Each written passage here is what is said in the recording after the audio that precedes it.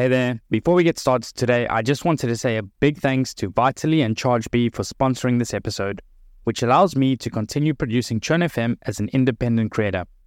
Vitally came in at a vital time for me, and perhaps they can for you too. If you're looking to maximize the productivity, visibility, and collaboration of your CS team while increasing NRR and streamlining operations, Vitally is the all-in-one customer success platform to help you do just that. They're also currently giving away a free pair of AirPods to all Churn FM listeners when you take a qualified demo with them.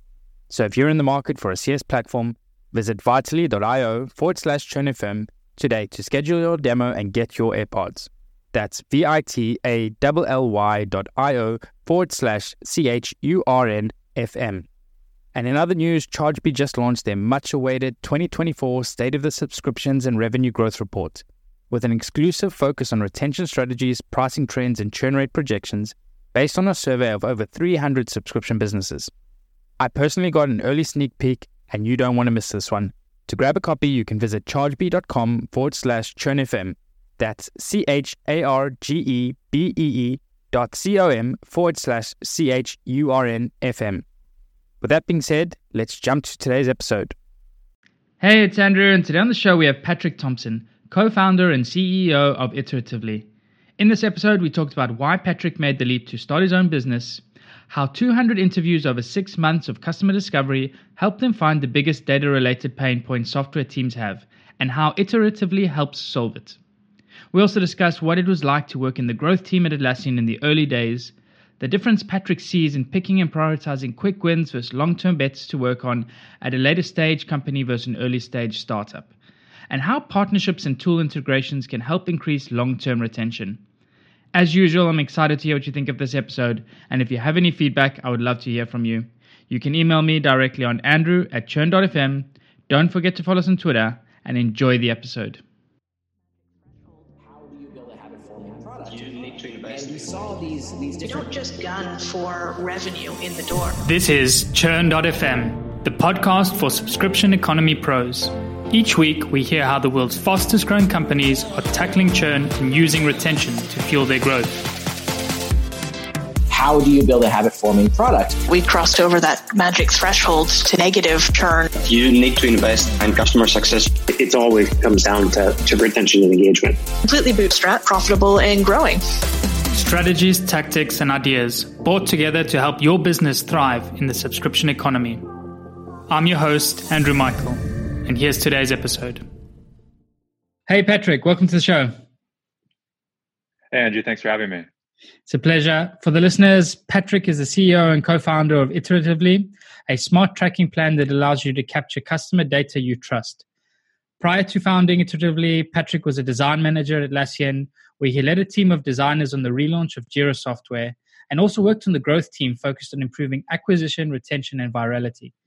So my first question for you, Patrick, is what made you take the leap to start your own business, and why did you pick the problem you've chosen to solve? Yeah, Andrew, great question. So to give you a little bit of background, I've always wanted to go work on my own startup, and I had the opportunity to go work with my really good friend who I worked with previously, actually at his company, the end of 2018, beginning of 2019. So it was just a good time for me. I was living in Sydney and decided to pull the trigger and move back to Seattle. To give you a bit of background on actually how we started Iteratively, we didn't know what problem we wanted to solve off the bat. We knew who we wanted to solve problems for, which was other software teams. So Andre and I decided to spend as long as it took to understand the pain points and problems that these teams face. So we spent about 6 months doing customer discovery. And the number one problem through over 200 interviews at over 100 companies at the time was companies not trusting the data that they captured related to customer data. So that's what we set out to go solve.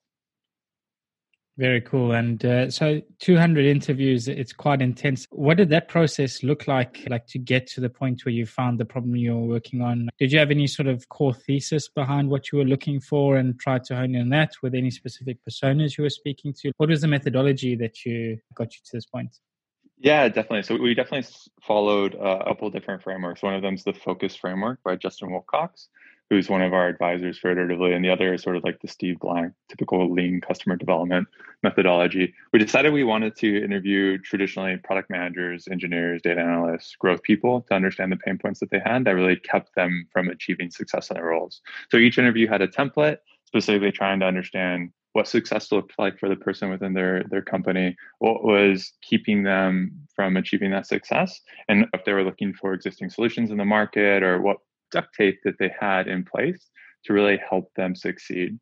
And overall, we ended up seeing a few themes emerge from this relatively quickly. Throughout this entire process, we were 100% dedicated to interviews and synthesis of both primary and secondary research. So we didn't code, we didn't do any design work. Our full-time job was just talking to people, which generally speaking was extremely enjoyable. And that's pretty much where I spend most of my time nowadays as well. As this process isn't over for us. We're continually doing customer development and research and the core to how we build product iteratively. That's awesome. And I think that's actually what I'm doing right now with you is doing a bit of customer research and one of the purposes of the podcast.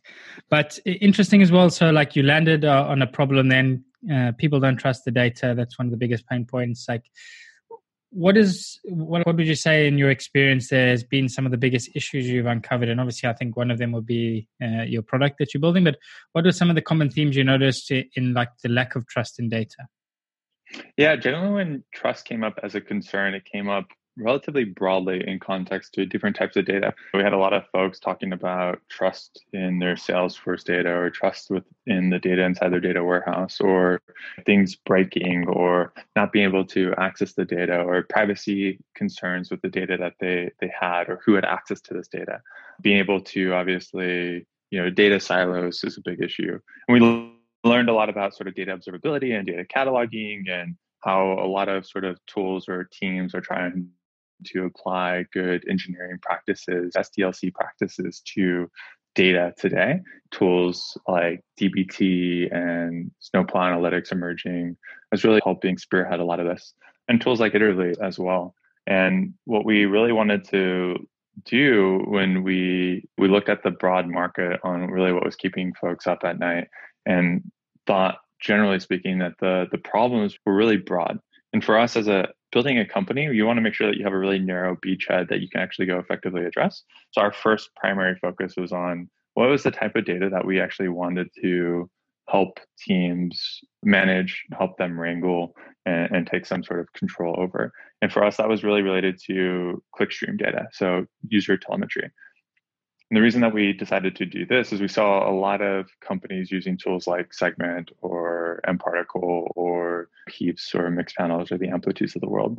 And regardless of what tool that they ended up using, all these teams really struggled with defining, instrumenting, and actually verifying the data that they had. And because this was such a broad problem within the interviews that we did, and the level of pain was so deep, there wasn't really anybody solving this out there today. A lot of companies were building homegrown solutions or using spreadsheets or Confluence pages. That we thought of this as a relatively greenfield space that we can go after that would, give us a foothold into the broader analytics market. Yeah, absolutely. And I think I can attest to that as well. It's a challenge like we face similarly at Hotjar where I work now. And one of the things we actually did about 18 months now ago was just overhaul our whole analytics stack and start fresh and start with a good tracking plan in place. Just because it got to the point where nobody had trust in the data, we were adding events left and right, no like practices put in place and data governance set up from the beginning. So you do tend to get that big mess when then at the end of the day, everybody's seeing all these different event names and some events being duplicated, but just being spelt incorrectly, or at some point it just became a big mess. And I can definitely see the pain that you're trying to solve here. And we ultimately we went with Segment because obviously we're going through this, and Segment themselves, I think, has protocols, which if I'm understand your product correctly is part of what you offer, but maybe you want to let the audience know a little bit more about what it really is and how you help customers then get trust out of their data. Yeah, definitely. So to just touch back on, I think Brian Balfoy says it best when he calls it the data death spiral, where once you have one paper cut around trust within your organization, these things compound, and eventually no one ends up using or looking at the data, and all decisions folks are falling back onto their gut, which, as we know, is not a great thing for an organization. Yeah. To talk a little bit more how the solution, how Iteratively as a product works, we actually integrate with tools. So we're a schema registry. So think about Iteratively as GitHub for your analytics. You can go into our tool instead of using a spreadsheet to define all of your analytics. You use Iteratively to define sort of the metrics and events and properties that you care about as a business. And then we have a developer toolkit that your engineers on the team use that really helps do two things. One, it helps ensure that the data that you're capturing is correct. So all of the schemas that are defined inside of our tool become strongly typed events on an SDK that we co-gen for your development team.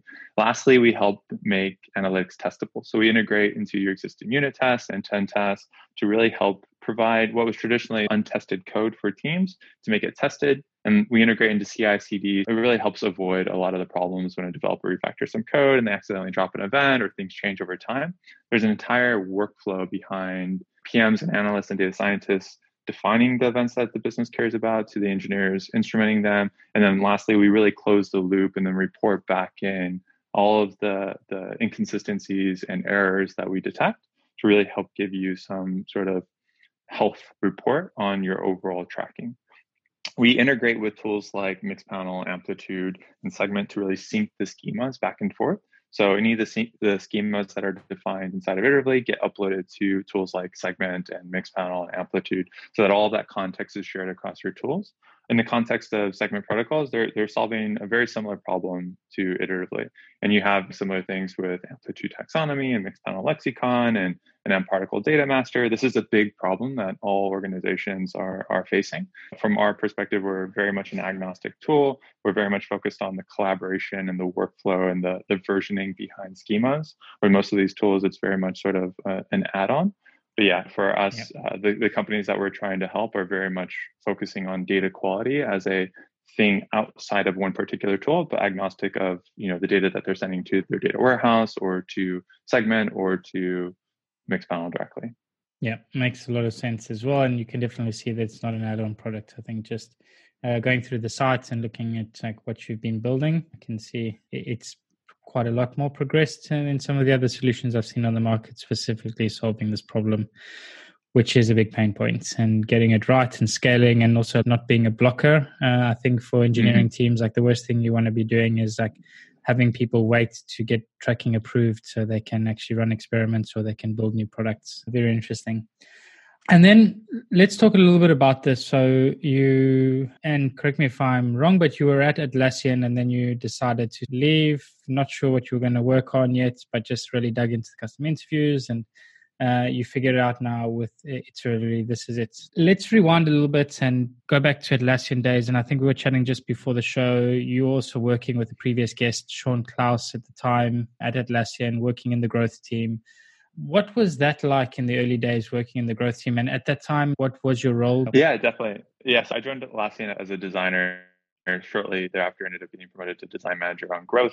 I think the best way to recap my experience at Atlassian was probably the fastest and most impactful learning opportunity that I've had outside of being a co-founder. It was probably the best company I've worked for, and I learned a ton from working with Sean and generally the broader growth team there. And there's some really good folks there as well who I highly respect. And Atlassian is a great company that's done some amazing things, and I'm glad to have had a small part along that broader journey. My time on growth was great. Like, I am very analytical focused, and I'm very happy to be working on an analytics startup at this point. I think there's to be if you're starting an analytics startup. Yeah, it's a good fit, good founder fit. And when working on growth, I think it was very much aligned to my skills as well. So I really was focusing on what is the customer value that we're delivering, and how are we not just optimizing the core experience, specifically related to improving things like virality and retention and reducing churn, but like what are some of the big rocks strategically that we want to be working on that are going to have long-term impact that you can't necessarily measure in the form of a simple A/B experiment. I really liked the process behind working on growth at Atlassian, and then some of the big bets that we took specifically that are now starting to have a compounding impact for the business. Yeah, this is a very interesting topic. We discussed it as well recently with Angel Steger, who's a director of design at Facebook currently and worked previously at Pinterest and Dropbox. And one of the things that came up was this concept of balancing between quick wins and long-term bets and what's measurable and what's not, and also making sure you're always protecting the end user experience as a whole and not optimizing for short-term gains. I think this typically obviously comes when you get to the scale and size of these types of companies in Atlassian, but maybe you want to talk us through a little bit about this in the context of a growth team, because I think maybe what the initiatives that you work on at a stage at Atlassian is versus like an early stage Series A startup, and your experiment and growth programs are going to look slightly different, if not completely different. What are some of the type of work you're talking about now in terms of these bigger long-term bets? And then what would be some of the shorter-term wins that you would be focusing on? Yeah, good example. I can give some context also at Atlassian, specifically how we thought about it from both the small term bets and large term rocks. When we think about generally Jira as a product, we spent a lot of time early days in growth trying to optimize the experience for new users to get them not just activated, but retained on the product. And over time, obviously, you get some sort of diminishing returns to where it all comes down to local maxima. And so we decided that in order for us to have sort of an oversized impact, we'd have to go redouble down on improving the overall product experience and not just focusing on optimizations, but rethinking Jira from the ground up, which is what led us to go spend years and years to actually invest in redoing Jira software, which is now known as Next Gen Jira. And it's a complete step change in the overall experience, which allowed us to build a new foundation at which we can then go start to optimize the core experience. And there's other initiatives that we had at Atlassian specifically around virality and making the product more easily shareable and trying to figure out what are the entities that can be shared and how do you get folks easily onboarded into the organization instead of having everything be an admin permission, changing it down to where you're actually pushing power down into the folks who actually need that control, which is typically the team members within a project or within an organization. So like all these initiatives really ended up layering on top of each other to really getting an outsized impact on the overall growth of the business. And when you think about how that comparison is at a very late stage post-IPO company to Series A, it's very similar but different in the context of even at Iteratively, we're making a lot of small bets to improve the overall experience. We're listening to customer feedback. We're running formalized hypotheses and validation. And we're making a lot of big bets long term that are hopefully going to make it so it's easier for us to go from a seed stage company to Series A and Series B. And traditionally, when I talk to other founders at our stage or one or two stages ahead of us, the hardest problem for them is really trying to understand the growth model and figuring out all the inputs and outputs that are going to drive long-term growth.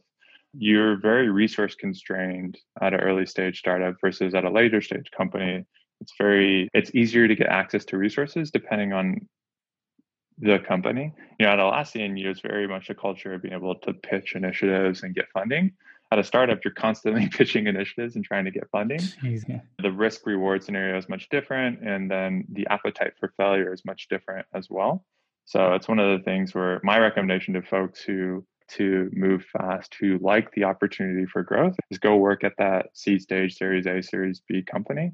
Your opportunity for learning is much more aligned with the long-term interest of the company. And then when you think about companies like Atlassian, that was my MBA, so to speak. That was where I went to fine-tune my skills to where I can actually then go prepare to do a company coming out of that. And I've been very happy with the overall lessons learned that I had coming out of that organization. Very cool.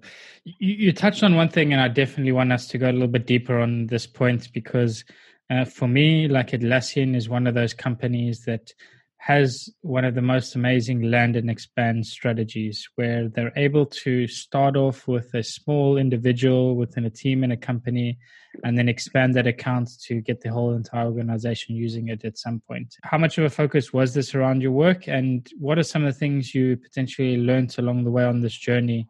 Was there any sort of key insights that you learned along the way while experimenting your way to try and increase adoption across an organization?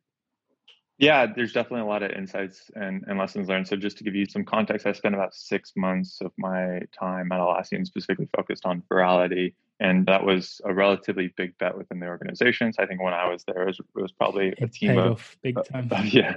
It was when I was there, I think it was a team of 6 or 7, and now they have a full time, I think, multiple squads focusing on virality. And obviously Atlassian is the the typical example using when companies use product-led growth and talking about the flywheel and how do you get it spinning and how do you start with 1 and move to 10 and 100 and then 1,000. And generally speaking, there's a lot of folks who talked about the flywheel. So I won't spend a lot of time on that. But when you think about virality as an initiative within organizations, you see a lot of companies, the Notions, the Airtables of today, bake that in from the start. It's really easy to invite your team to start with one person, share a link, get them involved as early on as possible. We ran a lot of experiments focusing on viralities as part of the onboarding flow. And I think we optimized it relatively well. And what we saw is that generally speaking, starting as a team was much stronger correlation with retention than anything else. When you start as an individual, even though it's really easy to invite, but when you start as a team, you've already made the decision of like, okay, great, this is the tool that we have. And you're actually putting yourself out there from expending social capital to actually get folks on board in. When I look at the work that we did at Atlassian around being able to easily invite external folks, not just folks within your own domain, being able to share links to Jira, be able to share links to Confluence, all these things generally helped not just increase virality for one product, but also get you exposed to other products within the Atlassian portfolio. I think that's one of the biggest differentiators across most teams when they think about virality is they're really focusing on their core product. But when you have a product like, let's assume Jira here, in context to it being integrated with a tool, GitHub, which is even outside of the Atlassian ecosystem, and then integrated within a tool like Slack, you're really just building and compounding the overall value that the tool is providing, but you're also increasing value, but you're also increasing overall exposure to other folks who might not be exposed to the work that the team is doing. And then they'll get brought into the organization. And all these things really do help increase long-term retention for your product. So I think generally speaking, to recap it, I think when you think about partnerships and potential integrations, I think that as a very much a 1 + 1 = 3 situation for organizations. I don't think they spend enough time really trying to develop good, strong integrations with auxiliary tools from the get-go.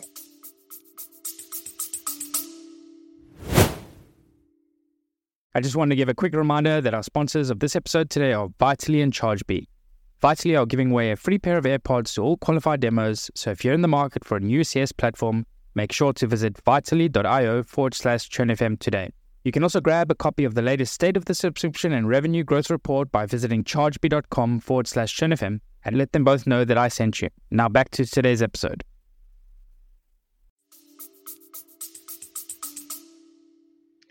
Interesting. And so working then on this 6 months yourself when it came to sort of the virality component, you mentioned sort of integrations being a way to get in front of more people and get more people invited. But was anything specifically like when it came to maybe perhaps user personas that you were working on, any sort of research that you tried to look into to figure out, okay, what does the first time experience look like? What could we do to encourage new users to be invited? Was any specific time in that user's life cycle that made sense to get people to invite to the accounts? Like maybe talk us a little bit through some of the ideas that you were throwing around to increase since being sent. And Definitely. So I think one of the earlier experiments that we did was optimizing the invite email. So specifically the email that you'd receive when you were invited into an organization. That could be from somebody assigning an issue to you and you were falling outside of the organization. That could be from somebody inviting you into a project. Originally, the email template was very generic. It had no notion of personalization about who was the person inviting you, what was the context. There's no ability for them to even include a message of why they were inviting you into the project. Converted, but didn't convert well enough. And over time, we ended up adding things like the invitee's name and then adding the invitee's avatar and then allowing them to personalize or add a message to the invited email. And all of these things over time compounded into, I think if I remember right, doubling or tripling the recipient rate of actually getting them back into creating an account. So those are all easy ways and easy wins. The other thing that we did was DRS, domain restricted signup, was another huge win for us. So being able to allow you as an admin to configure your organization to allow new users from within certain emails that had a huge impact. And that's a default. That's basically an on by default now for most organizations. The other thing specifically related to virality that worked really well for us is we did spend a lot of time doing research and actually journey mapping the entire experience from end to end. So we had massive, 30-meter long whiteboards that had every single screen and touch point for a customer from literally day zero, from when they land on, Atlassian.com to day 7, day 14, to when they're hopefully activated into the product. And so our goal was to go through each one of these specific scenarios and outline when was the most ideal time for them to potentially invite a user. And what we saw is we added it into the onboarding flow. So I think you would create your organization, you would then immediately get prompted to invite 3 users. This is very similar onboarding sequence that Slack and other companies have at this point as well. And that increased invites as well. I don't think it had much of an impact on 7-day retention for us, but it did increase the number of invites sent. And subsequently, when you started creating issues, our goal is to get you to actually assign that work to your teammate. And that actually increased the activation. So our goal, obviously, as a growth team was we looked at a couple different metrics. And we typically look at suites of metrics, not particular golden metrics, so to speak. The things that we were typically interested in were long-term retention and then activation metrics. And we had different types of activation metrics. And obviously, the number of invites being sent out as well, a number of issues created as a proxy for value within the organization. And so for virality, our goal is when companies or when folks took actions that would likely lead them to wanting to invite their team. Obviously, a project has been created, issues have been created, work has been transitioned. Specifically, you can think of a developer transitioning work from a to-do column to a QA column. Hey, should you invite the QA team? Things like that. These are all sort of the scenarios at which we tried to analyze when was the right time, when is a specific right time to actually prompt the user to invite their teammate. And so when we think about, generally speaking, user onboarding or feature onboarding, what was the right time, what was the right message, and what was the specific right trigger to actually prompt them to take an action? Because all these actions over time, all these messages over time, they're always competing with each other. So we wanted to make sure that we experimented not with them just one-on-one, but as part of a holistic suite of messages that we're sending the user, because we wanted to be respectful to the user's attention and time. I'll pause there. Yeah, no, I was going to keep going because it's all very interesting what you're saying. Let's quickly ask a little question on that last point though. So then you're running experiments trying to, with like email notifications, trying to improve like activation metrics or invites. But you mentioned like suites of emails. So you weren't really testing an email in isolation. You would test like an email sequence against another email sequence. Is that correct? Correct. Yeah, we actually had, I don't know how much Sean touched on this in your last interview, but we actually had a few different teams at Atlassian. One of them was the engagement platform team, specifically focusing on building out capabilities within the organization to actually test not just individual messages, but sequences of messages to specific segments of users. So the goal, obviously, which is you don't want to speak with a microphone, but you want to speak with a whisper. You want to make sure that your message is so personal that like you can almost guarantee that person who receives that message is going to take the action at which you're trying to get them to convert to. So our goal is to be able to send these like rightly timed messages that were so personal to the user that it felt very natural, versus typically when you're using, and what we see a lot of teams using today is they speak very loud, either within product or within email. That wasn't what we wanted to have. Some of the design principles that we wanted to have was be a lot more friendly and respectful of the user's time and attention, and make sure that when we actually sent them a message, that it was really helpful for them, not just for us. So we built an entire system. We explored things like multi-armed bandits and really trying to figure out, hey, when we have a catalog of all these messages that a potential user could see, what is the right message for them to see? And it could be, in the context, it could be a user invite email, or it could be teaching them about a new feature that is correlated with retention based off 2 or 3 features that they've already been engaged with. Or it could be that, they ended up looking at a landing page on Agile software development. So maybe we should teach them about things like Scrum or Kanban inside the product. And so all these inputs would basically fit into a system. And then based off past lookalike audience targeting would then allow us to determine what message that user should see in real time. And I think that was super important for us. And one of the things that, we talk or folks talk about quite a lot, which is even having those capabilities in-house, it's really hard to find an off-the-shelf solution that can do that. Yeah. So we had to spend years building out not just this platform, but things like A/B testing software, analytics software. We had to spend a lot of time really just building a tool chest that we had as a growth team to actually go be able to move the levers that we wanted to move. And it's one of the things when you think about companies like Atlassian, their needs are so unique a lot of the times because they're 12 plus products that they have, and a lot of the work that we wanted to do around cross flow, and there's not many off the shelf solutions that can do that. And so when we thought about specifically virality, it wasn't just virality from within one existing product, it was virality across our product suites and discovering cross-sell and how do you discover new products that would fit within your organization. All these things really compound once you actually have the systems in place. So we thought of every message as like a long-lived message. It was something that typically when you work with marketing teams, they send a message out and it's very one time. All of our messages were thought of as, hey, we don't want to send the traditional drip campaigns. We don't want to send the traditional one-off change boarding messages to customers. We want to make sure that all of this stuff is long-lived and will have compounding value over time. I love the analogy as well of the whisper, like not shouting, just whispering and hitting the right message at the right time. I think it's also an interesting point that you raise as well. And I think this is potentially like a reason, like a lot of tools, and I imagine as well, like Optimizely and any A/B testing service out there, they're probably sitting on a double-edged sword in the sense that they see churn on one end from a lot of earlier stage companies like tipping off. And then also likewise on later stage companies who've maybe used their service in the early days. As the team has grown in sophistication, as the needs have grown, as the product has become more complicated over time, they'll start moving away from them and building their own in-house solutions to serve their needs. This is definitely a consistent theme. I've been speaking to more and more companies lately around this topic, and it seems that there's this progression where you start out, you find a ready-made solution to get you up and running, and then as your team gets up and running and into a good rhythm, you slowly start realizing the shortcomings of these systems. And then slowly, like you say, you start building that chest of tools that you're going to use to grow your business the way it should be done. Yeah, and you see a lot of companies spun out from bigger organizations. Like you have a lot of tooling that's coming out of companies like Uber and Airbnb and LinkedIn and the Netflix of the world, specifically recently, because a lot of these companies do have to solve very interesting challenges themselves because there aren't tooling available for them.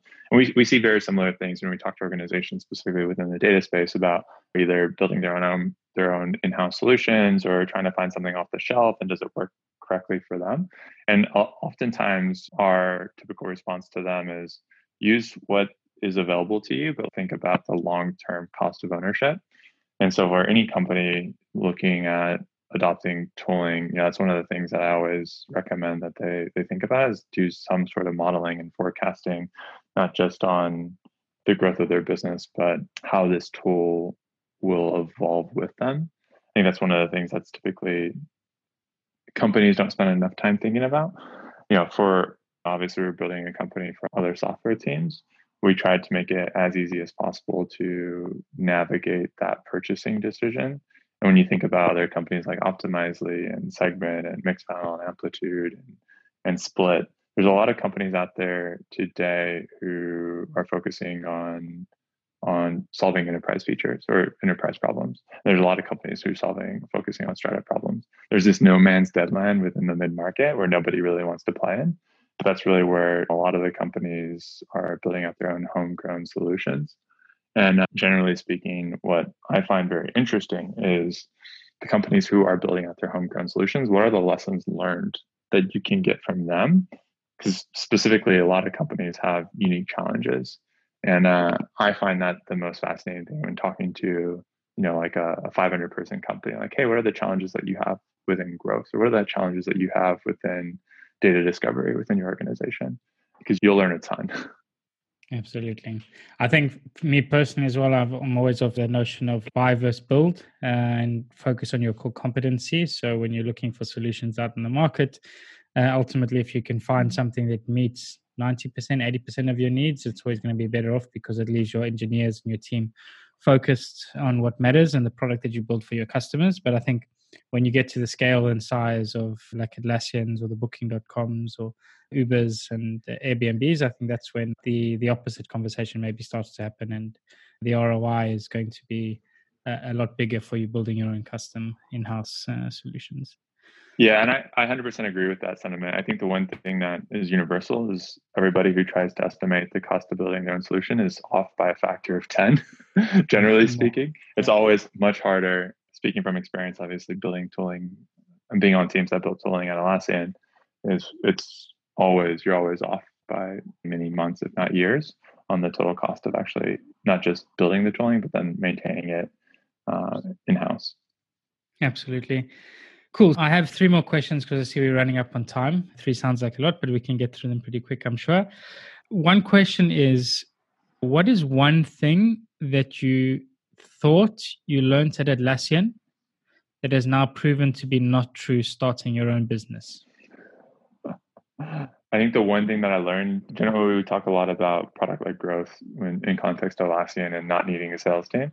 There will always be times where you need to get on a call and help educate a customer, help be able to communicate the value that your solution provides. And there's ways to do that, obviously, without a sales team. But I think there's a lot of businesses out there today who are looking to adopt the product-led growth flywheel. And my summation at this point is that there are certain businesses where that doesn't align. And so make sure that you're choosing your go-to-market and sales model that aligns best with not just your buyer, but your economic buyer and your end user as well. In your channel, for sure. Cool. Next question. Let's imagine a hypothetical scenario. You join a new company, churn and retention is not doing great at this company, and the CEO comes to you and says, "Hey, Patrick, we need to turn things around. We need to do it fast. We have 90 days. Please, can you do something?" What would you want to be doing in those first 90 days to try and turn things around for the company? Yeah, good question. I'd probably spend the first 30 to 60 days just talking to every single customer I can, both the customers who are getting value from their products and those who have recently churned, and just trying to understand the lay of the land.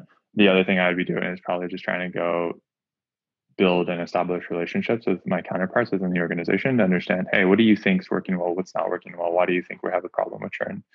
And then I would tactically go try to make sure that we have, in the last 60 days of that time, I would tactically go make sure that we have enough resources in place that we can then go build a roadmap effectively to go run sort of high velocity experiments to actually get some meaningful results. I don't think this is one of the things where typically teams think that they can have a quick win. I think growth and retention is one of those areas where you're not going to see progress overnight. It's like anything else, it's going to take dedicated time and resources. So trying to say, hey, if a CEO came to me and said, hey, we want to lower our churn and retention by a factor of 2 in 90 days, I would not take the job. I would say, no, it's going to take me 30 to 60 days just to get a better lay of the land. It's going to take me, diagnose the issues. It's going to take me another 30 to 60, 90 days to build a team around this. And it's going to take me another 30 to 60 days to get some experiments out that we can then analyze the results and impacts from. And it's probably going to be 6 to 9 months before we start seeing any meaningful sort of traction on this area. I'm very much more of the building long-term sustainable teams dedicated to solving these problems. I think that's the only way within an organization to have the level of accountability and enough folks really trying to dig in on what's exactly happening within the business. I'm always the one where I always push for more faster and with less resources. And a lot of the times you'll shoot for the moon and land in the stars, but a lot of the times there are things where you can't take off. You can't make impact within 30 to 60, 90 days, generally speaking. So I'd say be realistic with what your expectations are. I think that is an excellent message as well. It's definitely something, it comes up a bit from different guests, but like often I think definitely the number one thing everybody talks about is talk to customers, understand, diagnose the problem. And then some of the, like I would say, the guests that have focused and really spent a lot of their time thinking about the challenge of churn and retention, they're always coming back with the same message, is that it's not something that you can impact in 90 days. Yes, sure, there are some quick wins, and you could look at Dunning is probably like the first very common place where people look, and you might get like a small percentage move on the metric. But ultimately, if you want to make a meaningful change to churn and retention, it takes time, it takes consistent effort and iteration to get to a point where you actually start to see results. So 100%. Great message. And then the last question I had for you today is, what's one thing that you wish you knew when you got started tackling churn and retention? I think my one thing that I wish I knew is just to go work with people that are better than me. I think that was I had the good fortune of working with a really talented PM at Atlassian directly one-on-one. I learned a ton from him. I had the good fortune of working with Sean Close. I had the good fortune of working with some amazing people, and that really helped accelerate my own learning velocity. And generally speaking, I feel like what I wish I had done earlier is actually just go work for folks that I consider mentors. I think, that would be the advice I'd give anybody specifically interested in tackling churn and retention, is go find and identify the people who are really good at this and just go work for them. And just, hell or high water, just go figure out a way to learn as much as you can. A great example, the program that I took, I think you took, Andrew, as well, was the Reforge program. That was very much a compounded learning that I'm very grateful for the opportunity that I was able to participate in that program.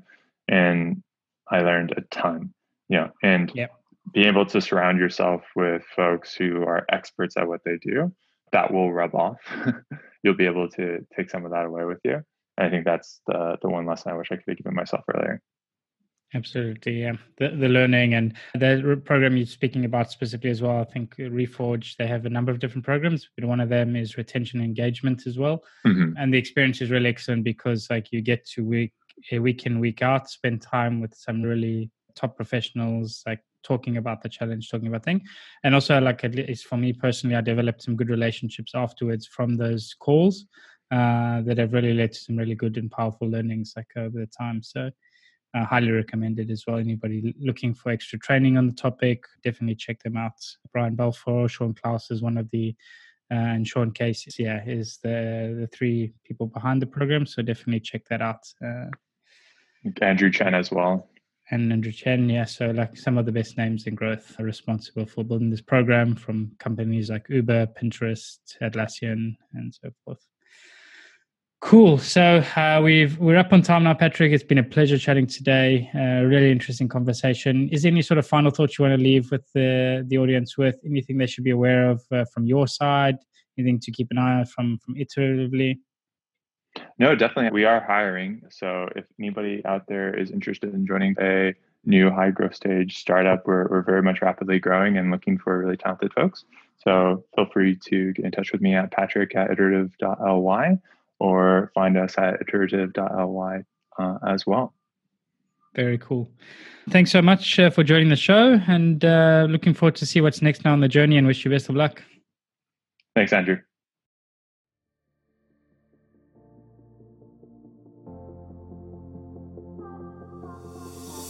And that's a wrap for the show today with me, Andrew Michael.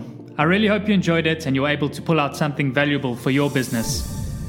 To keep up to date with Churn.fm and be notified about new episodes, blog posts, and more, subscribe to our mailing list by visiting Churn.fm. Also, don't forget to subscribe to our show on iTunes, Google Play, or wherever you listen to your podcasts. If you have any feedback, good or bad, I would love to hear from you. And you can provide your blunt, direct feedback by sending it to andrew@churn.fm. Lastly, but most importantly, if you enjoyed this episode, please share it and leave a review, as it really helps get the word out and grow the community. Thanks again for listening. See you again next week.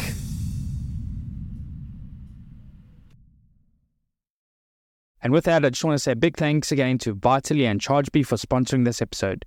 If you do decide to check them out at vitally.io/churnfm, and chargebee.com/churnfm, please make sure to let them know I sent you, because tracking podcast advertising is traditionally very difficult, and I want to make sure we deliver value to them both so that we can retain them as our sponsors. Thanks again for listening, and we'll see you again next week.